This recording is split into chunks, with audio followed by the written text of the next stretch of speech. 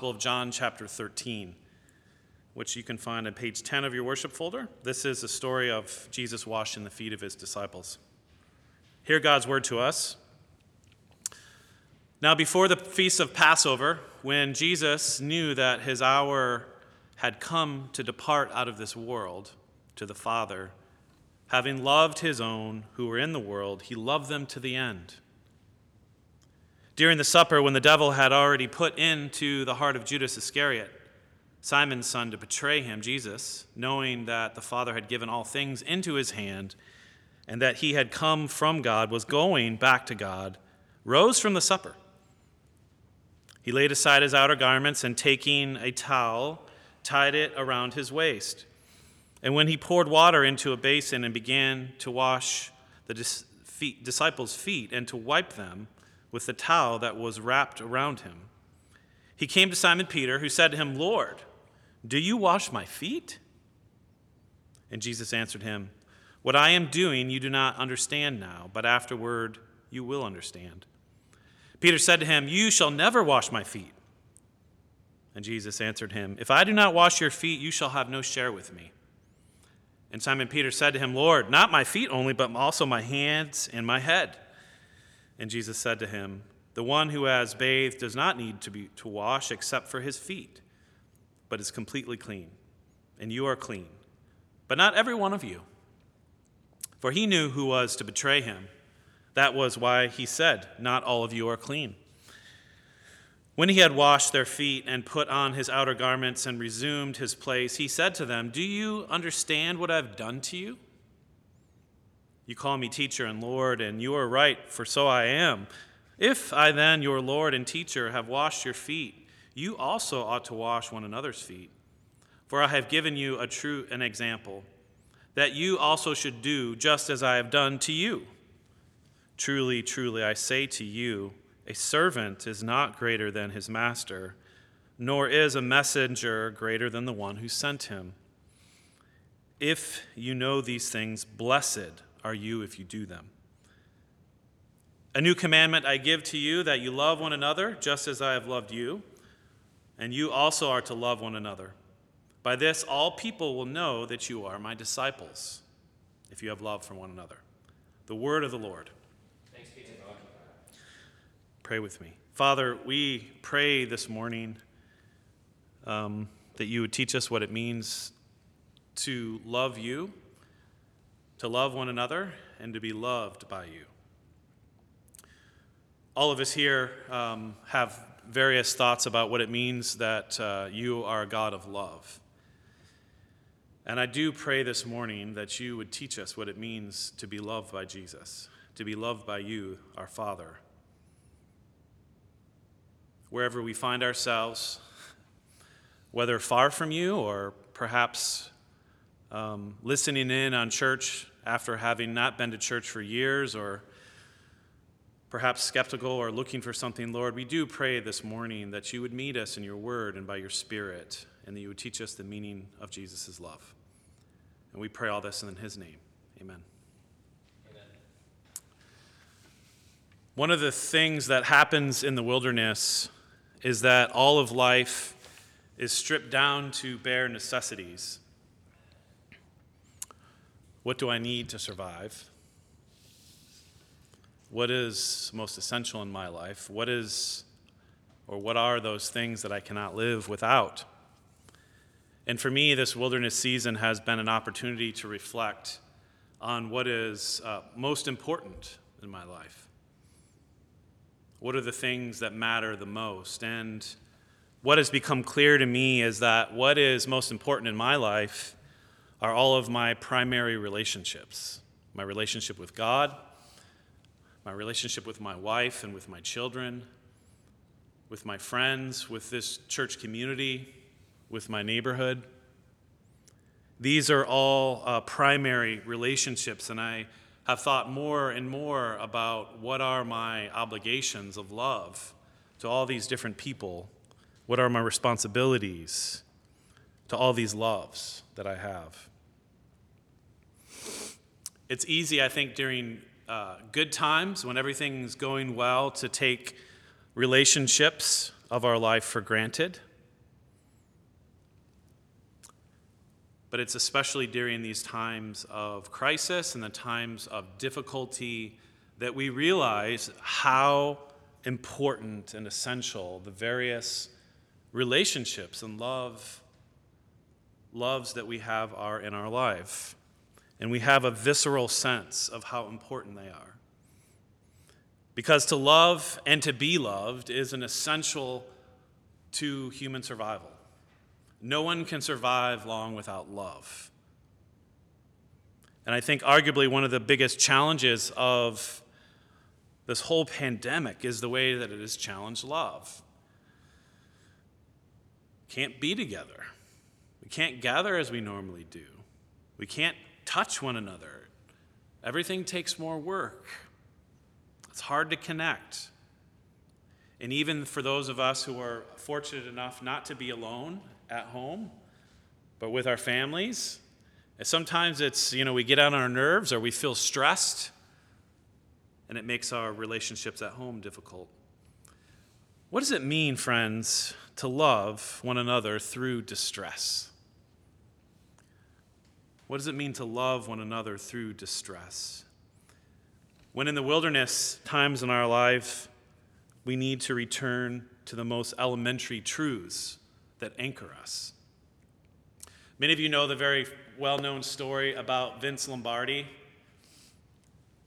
the famous coach of the Green Bay Packers.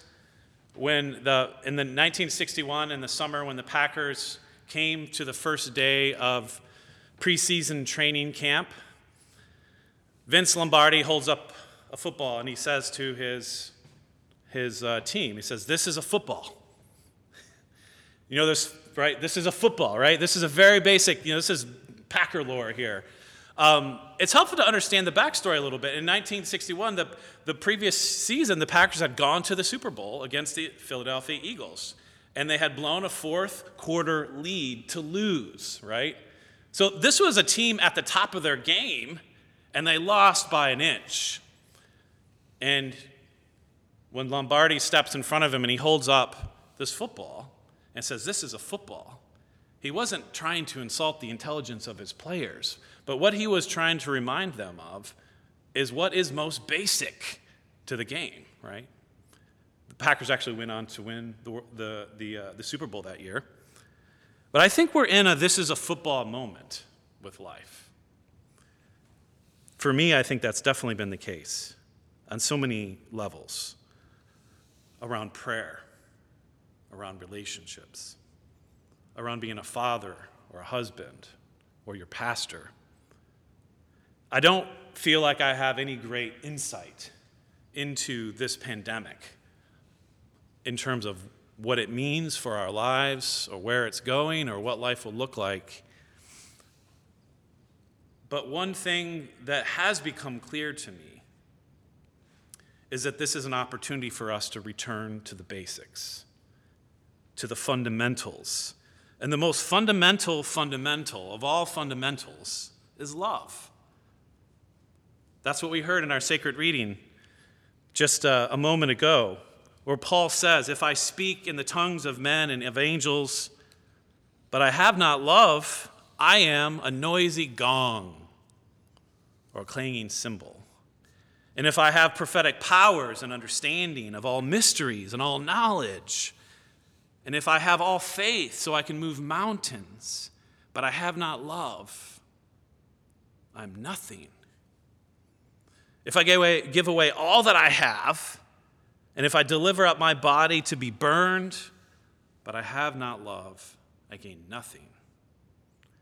Without love, what does it all amount to? Nothing. And Jesus washing the feet of his disciples is very much this is a football moment. But instead of a football, he grabs a towel. He says, "This is love. This is love. Gentlemen, this is love." I want to draw your attention to our text, the first couple verses, and help you understand the scene in which Jesus does this, because I think it's important. This foot washing comes at a distressing time in the ministry of Jesus. Now, before the feast of Passover, when Jesus knew that his hour had come to depart out of this world to the Father, right? Jesus knew his hour is coming. He saw his death coming. The cross was staring him down. He loved them, that is, his disciples, to the end. And during the supper, the devil had already put in his heart of Judas Iscariot to betray him. And so what's overshadowing this whole foot washing are a couple incidents. One, the fact that Jesus now has a cross clearly in mind. He will be arrested within, a week or sooner, actually. And Judas, the betrayer of love, is sitting right there in the midst, and his presence looms throughout this whole story. And it is precisely in this distressing moment in time that Jesus gathers his disciples around, and he grabs the towel, and he teaches them about the meaning of love. One of the great themes of the Gospel of John is love. In fact, John, the writer, calls himself the beloved. Jesus is beloved. This is, in the Gospel of John, the most famous verse in all the Bible, that if you know any Bible verse, it is this. It's John 3:16. For God so loved the world that he gave his only Son, that whoever believes in him should not perish but have eternal life. Jesus wants to teach his disciples about what it means to love one another. And in verse 34, which comes a little bit after some of the text, there's some more story in there. There's a summary, though, really, which caps the end of which this story begins, where Jesus says, "A new commandment I give you, that you love one another. Just as I have loved you, you also are to love one another. And by this all people will know that you are my disciples, if you have love for one another." Friends, our chief and fundamental calling as followers of Jesus is to love one another. And the love of God and the love of neighbor go together. The way that we practically love God is by loving one another. 1 John, which is one of the letters of John, is clear that you can't say you love God and hate your neighbor. Loving our neighbor is how we practically love God. Loving one another is the way in which God's love becomes manifest. It becomes visible. It becomes real in the world. But again, I think sermons on the love of God are difficult in our culture. They're hard to, as I was preparing this sermon, I struggled because love is such a broad and generic category for us. I think not many people would say not many people would deny that God is love. If they believe in God, this God is a loving God, right? Everybody believes that God is love. And I think everyone believes, for the most part, that you should love your neighbor. And I think if you were to ask most people, are you a loving person? I think most people would probably say, yes, I am a loving person. And yet, the state of the world speaks for itself, right? There's a lot of hate and there's a lot of conflict. What sets the Christian understanding of love apart from all other loves is the content of love. The love of God is not a generalized category. It's not a generic category in which we fill in what we think love means. Love has a very definite and specific content. And that content is the person of Jesus. And that's what Jesus is telling his disciples. He said, listen, if you want to know what love is, look at me. Look at me. Look at what I'm about to do. Again, verse 13 here, or 12 or 13. Do you understand what I've done to you? He asks after he washes their feet. You call me teacher and Lord, and you are right, for so I am. If I then, your Lord and teacher, have washed your feet, you also ought to wash one another's feet. For I have given you an example that you should do as I have done to you. Truly, truly, I say to you, a servant is not greater than his master.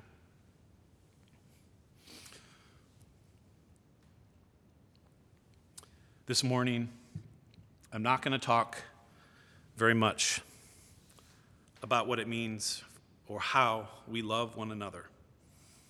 Instead, I simply want to talk to you about what it means to be loved by God.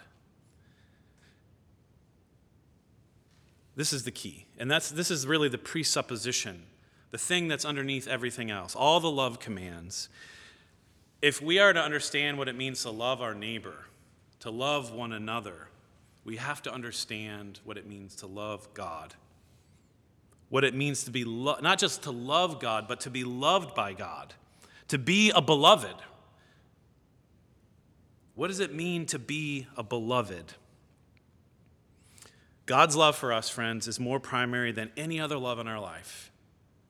And it's so basic that I think we just take it for granted. We just assume it's there. But the love of God always leaks out of our lives. Do you know what I mean by that? It's always leaking out of our lives unless we are continually filling it up, filling up his love. When it comes to us loving one another, friends, and I say this, and the most important gift you could ever give another person in your life is your own love for God. To just love them directly, you will not be able to love them as fully as if you were to love God more than them. Friends, the greatest gift that we have to offer our spouses, our children, our friends, our family is our own love for God. But that all depends upon understanding what it means for us to be God's beloved. And so I just want to go through 3 things here that we learn about what it means for us to be loved by Jesus. Because even as Jesus gives us a model and an example, he asks this question. He says, do you understand what I've done to you? See, to be loved by God is not simply like a state of affairs or the fact that God is favorably disposed towards us. No, to be loved by God is for Jesus to do something to you.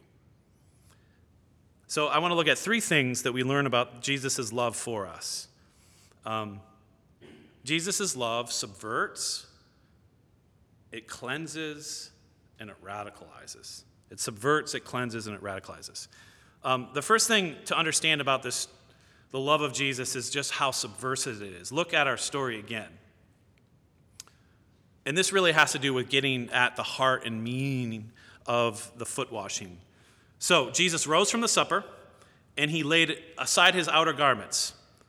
And he took the towel, and he tied it around his waist, and then he poured water into a basin, and he began to wash his disciples' feet, and to wipe them with the towel that was wrapped around him. Now, what's going on here?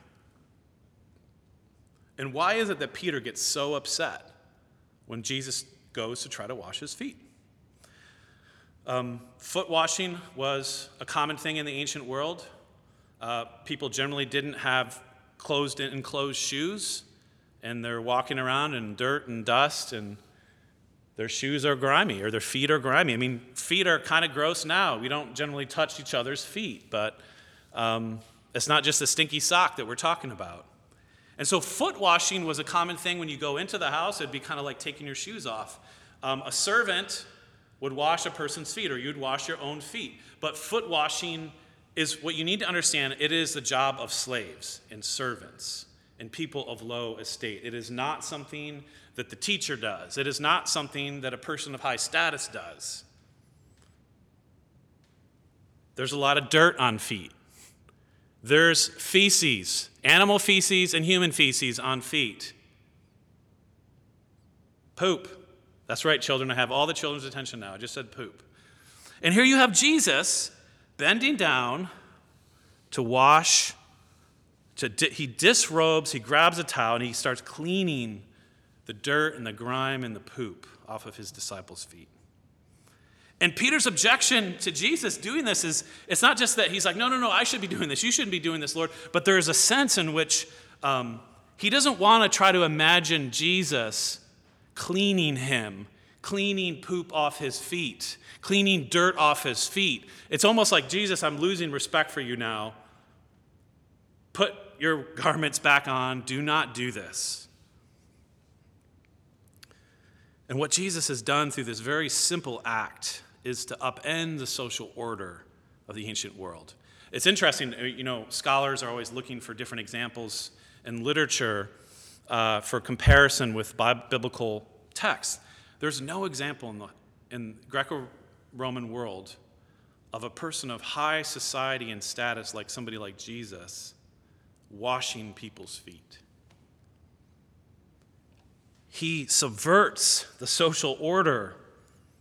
And even those who are beneficiaries of his washing, which is his disciples, are deeply uncomfortable by this. Jesus' love is destabilizing. See, the thing that sets apart Jesus' love from our loves and worldly loves is that our loves are always function properly within the boundaries and limits of the established order and arrangement of things. We really like the idea of love as long as it upholds the order of things that we've grown accustomed to. But when that love begins to sort of undermine the world that we've designed for ourselves, the world that serves us, it is very uncomfortable. And what Jesus does here is he comes into our world and he starts loving in ways that just subvert and destabilize and make us uncomfortable. And friends, that's one of the ways that you know you've become God's beloved, is that he begins to turn things over in your life. He begins to love you beyond the boundaries that you've set up. He begins to challenge those sacred boundaries. His love calls all things into question.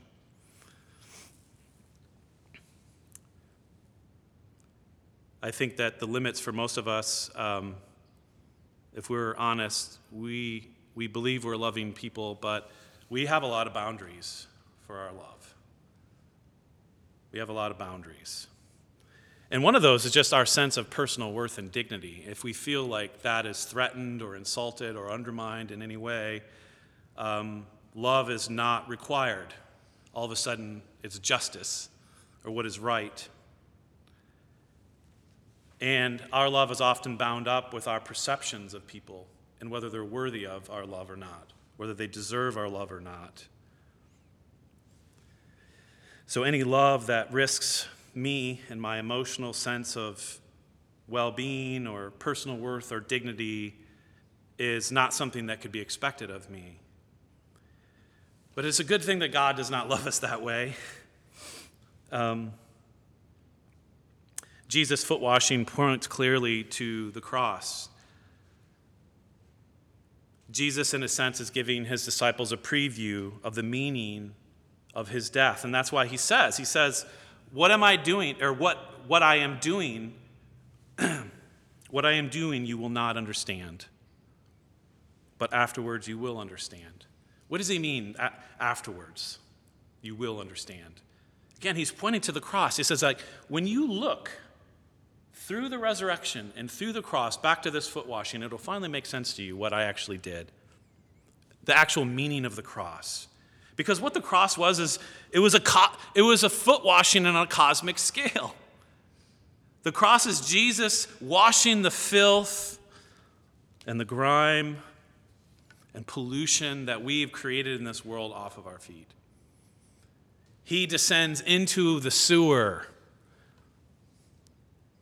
He is, and it's important, friends, to remember, who is this we're talking about here? He is the one through whom all things were created.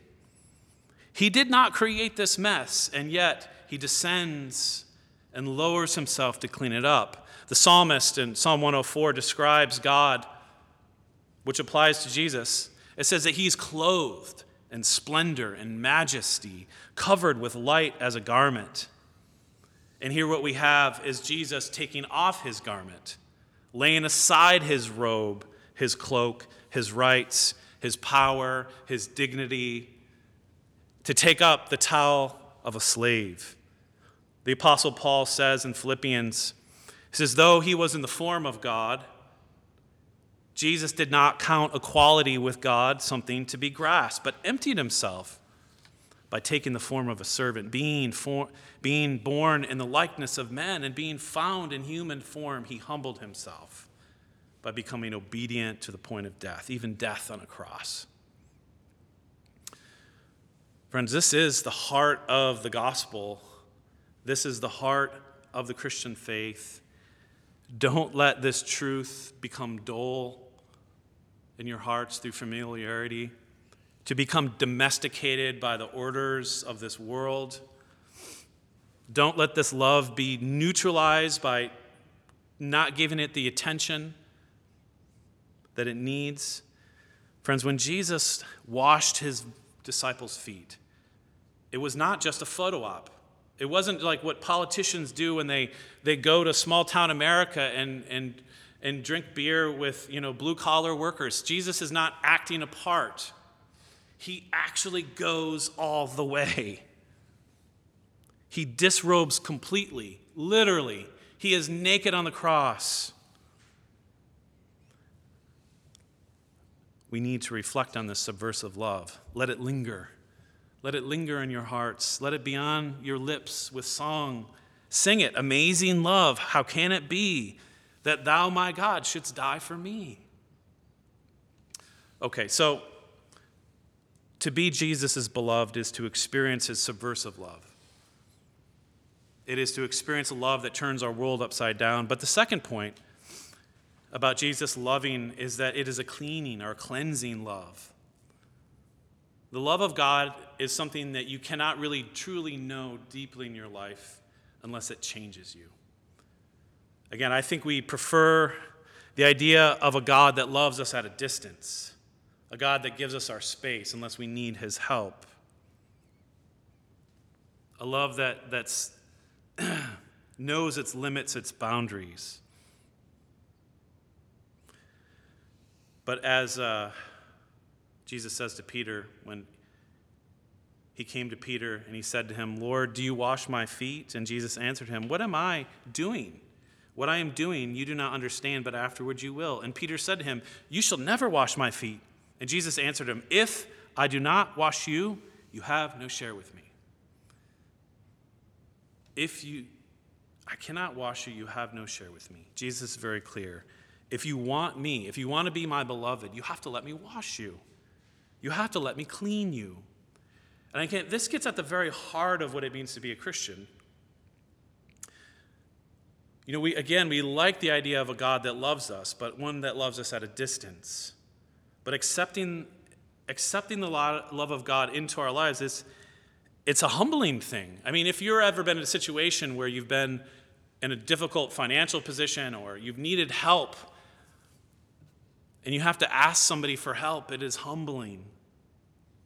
And God's love for us is a humbling love, right? And I think when we think about spiritual life, we think, well, I need to get myself cleaned up to go to God, right? I need to kind of get my life in order to go back to church. I want to sort of, get ready, and then I go back. But that's not how it works, friends. That's not what it means to be Jesus' beloved. The only way that Jesus will let you come to him is as dirty and filthy. And your attempts to clean yourself up ultimately are futile without his washing of you. It's like a stain, right? Like in a garment of your favorite shirt. I always have these grease stains on my shirts because I cook a lot. And I'll just wash it and wash it and wash it, and that grease stain just does not come out. And it's the same with our lives. It's like that guilt or that shame or that thing we did, and we're washing and we're washing and we're washing, and it will not come out. You can scrub all you want, friends, but you can't wash that out. Only Jesus can wash it out. That's why we sing about nothing but the blood of Jesus, right? The idea of his blood cleanses. It is actually the only fluid, the only solution that actually can wipe away sin. And so to receive God's love, to be his beloved, there's a twofold humbling that takes place, I think. A double humiliation, if you will. The first is the first humiliation is God's humiliation. It is Jesus disrobing himself on the cross to wash us free from our sins. But the second humiliation involves us accepting that reality that we need his cleansing love in our lives.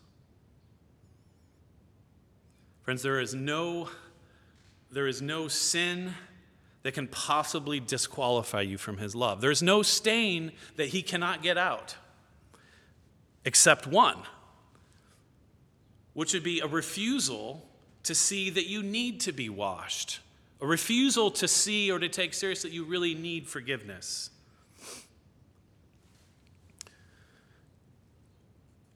As Jesus says to Peter, "If I do not wash me, you have no part of me."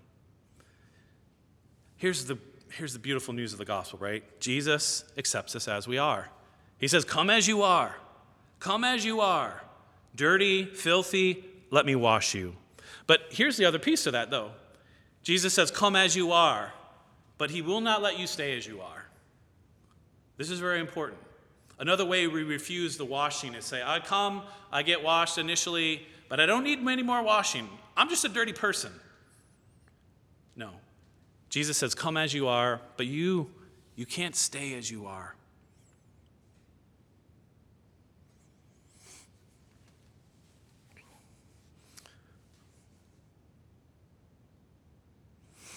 I want you to see that it is Jesus' disrobing, his condescending love, that ultimately is what changes us as people, not our attempts at washing ourselves. One of my favorite reflections on this love of God comes from the great reformer Martin Luther in his Heidelberg Disputation. He talks about the difference between human love and God's love. And Luther puts it this way. He says, "The love of God does not find but creates that which is pleasing to it." Think about this for a minute. So when we love another person, when we love a thing, we love it because of something in it that we find pleasing. It is beautiful. It is attractive. If it's a person, they're kind, or they're funny, or they're good looking, right? There's something in the object that we find pleasing, which we love. But God's love is completely different from human loves. Because when God loves something, he sees it. It's not what's in the object that's pleasing, but his act of loving makes it pleasing. Again, Luther says, "The love of God does not find but creates that which is pleasing to it." The love of man comes into being through that which is pleasing.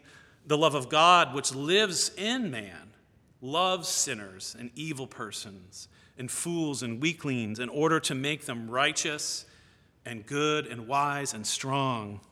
And to be Jesus' beloved is to have him dwelling in you, cleaning you, making you righteous and good and wise and loving, and able to love others as he loves us. See, God's love in our life makes us lovable. It creates love in us. It creates that which is beautiful. Okay. So the love of Jesus in our life is subversive and it's cleansing, and finally, it is radicalizing. Think about how radical and extreme Jesus' love here is, and how his love was on the cross. It is not moderate. It is not modest. It is not partial. It is not respectable. And it calls forth responses that are not modest and respectable and partial, but radical and extreme. But here, I think in the modern world, we're very afraid of extremism, religious extremism. We're very afraid of any spirituality or any faith commitments that would radicalize people in such a way that it goes against the order of things, that it disrupts the social order. And honestly, there's very good reasons for this, because oftentimes when people find religion or they find God, they get radical about their faith. It usually means that other people suffer, that don't share their experience, that don't share their zeal, that don't share their perspective. But the extreme love of Jesus does not. Here's the thing. This is, again, the difference between God's love and Christianity at a fundamental level and other spiritualities and religions, is that Jesus' love does not inflict suffering on others. It bears suffering for others. This is the true meaning of Christian love. It is a love that is willing to suffer for the good of the other, even when the other is an enemy, even when the other does not deserve it, even when the other has nothing desirable to offer, nothing good to give, even when the other, and in the case of Judas, betrays love. And being the beloved of Jesus, it's radicalizing. Friends, we only know what love is when we look to how he loved us. We only know what love is and have the capacity to love others when we know and experience his love for us. The entirety of loving others depends on being God's beloved. I want to direct your attention and close to the very first sentence of this passage. When Jesus knew that his hour had come to depart out of this world to the Father, having loved his own who were in the world, he loved them to the end. He loved them to the end. That word there is telos in the Greek, which means a goal or end. He loved them to the end. I just love that phrase, that Jesus loved his disciples to the end. What does that mean? It means that his love cannot and did not fail to reach completion, perfection. It means his love lacks nothing. It means that he did not stop loving his disciples even when they failed to love him back. It means that he loved them with everything he had, the whole of what he had. He held nothing back in his love. It means that he loved them practically. In the end, he loved them to death. Not their death, but his death. Jesus was extreme in his love. He loved his disciples in the extreme. I think that's the best way to translate that verse. His love was radical. It was extreme. It was fanatical. It was unreasonable. Friends, that is Jesus' love for you. All those words: radical, extreme, fanatical, unreasonable. He loves you in the extreme. He loved you to death, his own death. So brothers and sisters, as you sojourn through this wilderness season, you need to know what it means to be the beloved son and daughter of the Father and of the Son. It is to have the love of God that goes ahead of you. It is to have the love of God behind you and beneath you and above you. He goes before us in his love. Let's pray. Father, we give you thanks for your love. I pray that we would have a deep sense of how much you loved us in Jesus. That it would not be a generic sort of warm feeling, but that we would sense the costliness of his love for us. And it would lead us to worship you more and to trust you more during this difficult, distressing season of life. We pray in the name of Christ. Amen.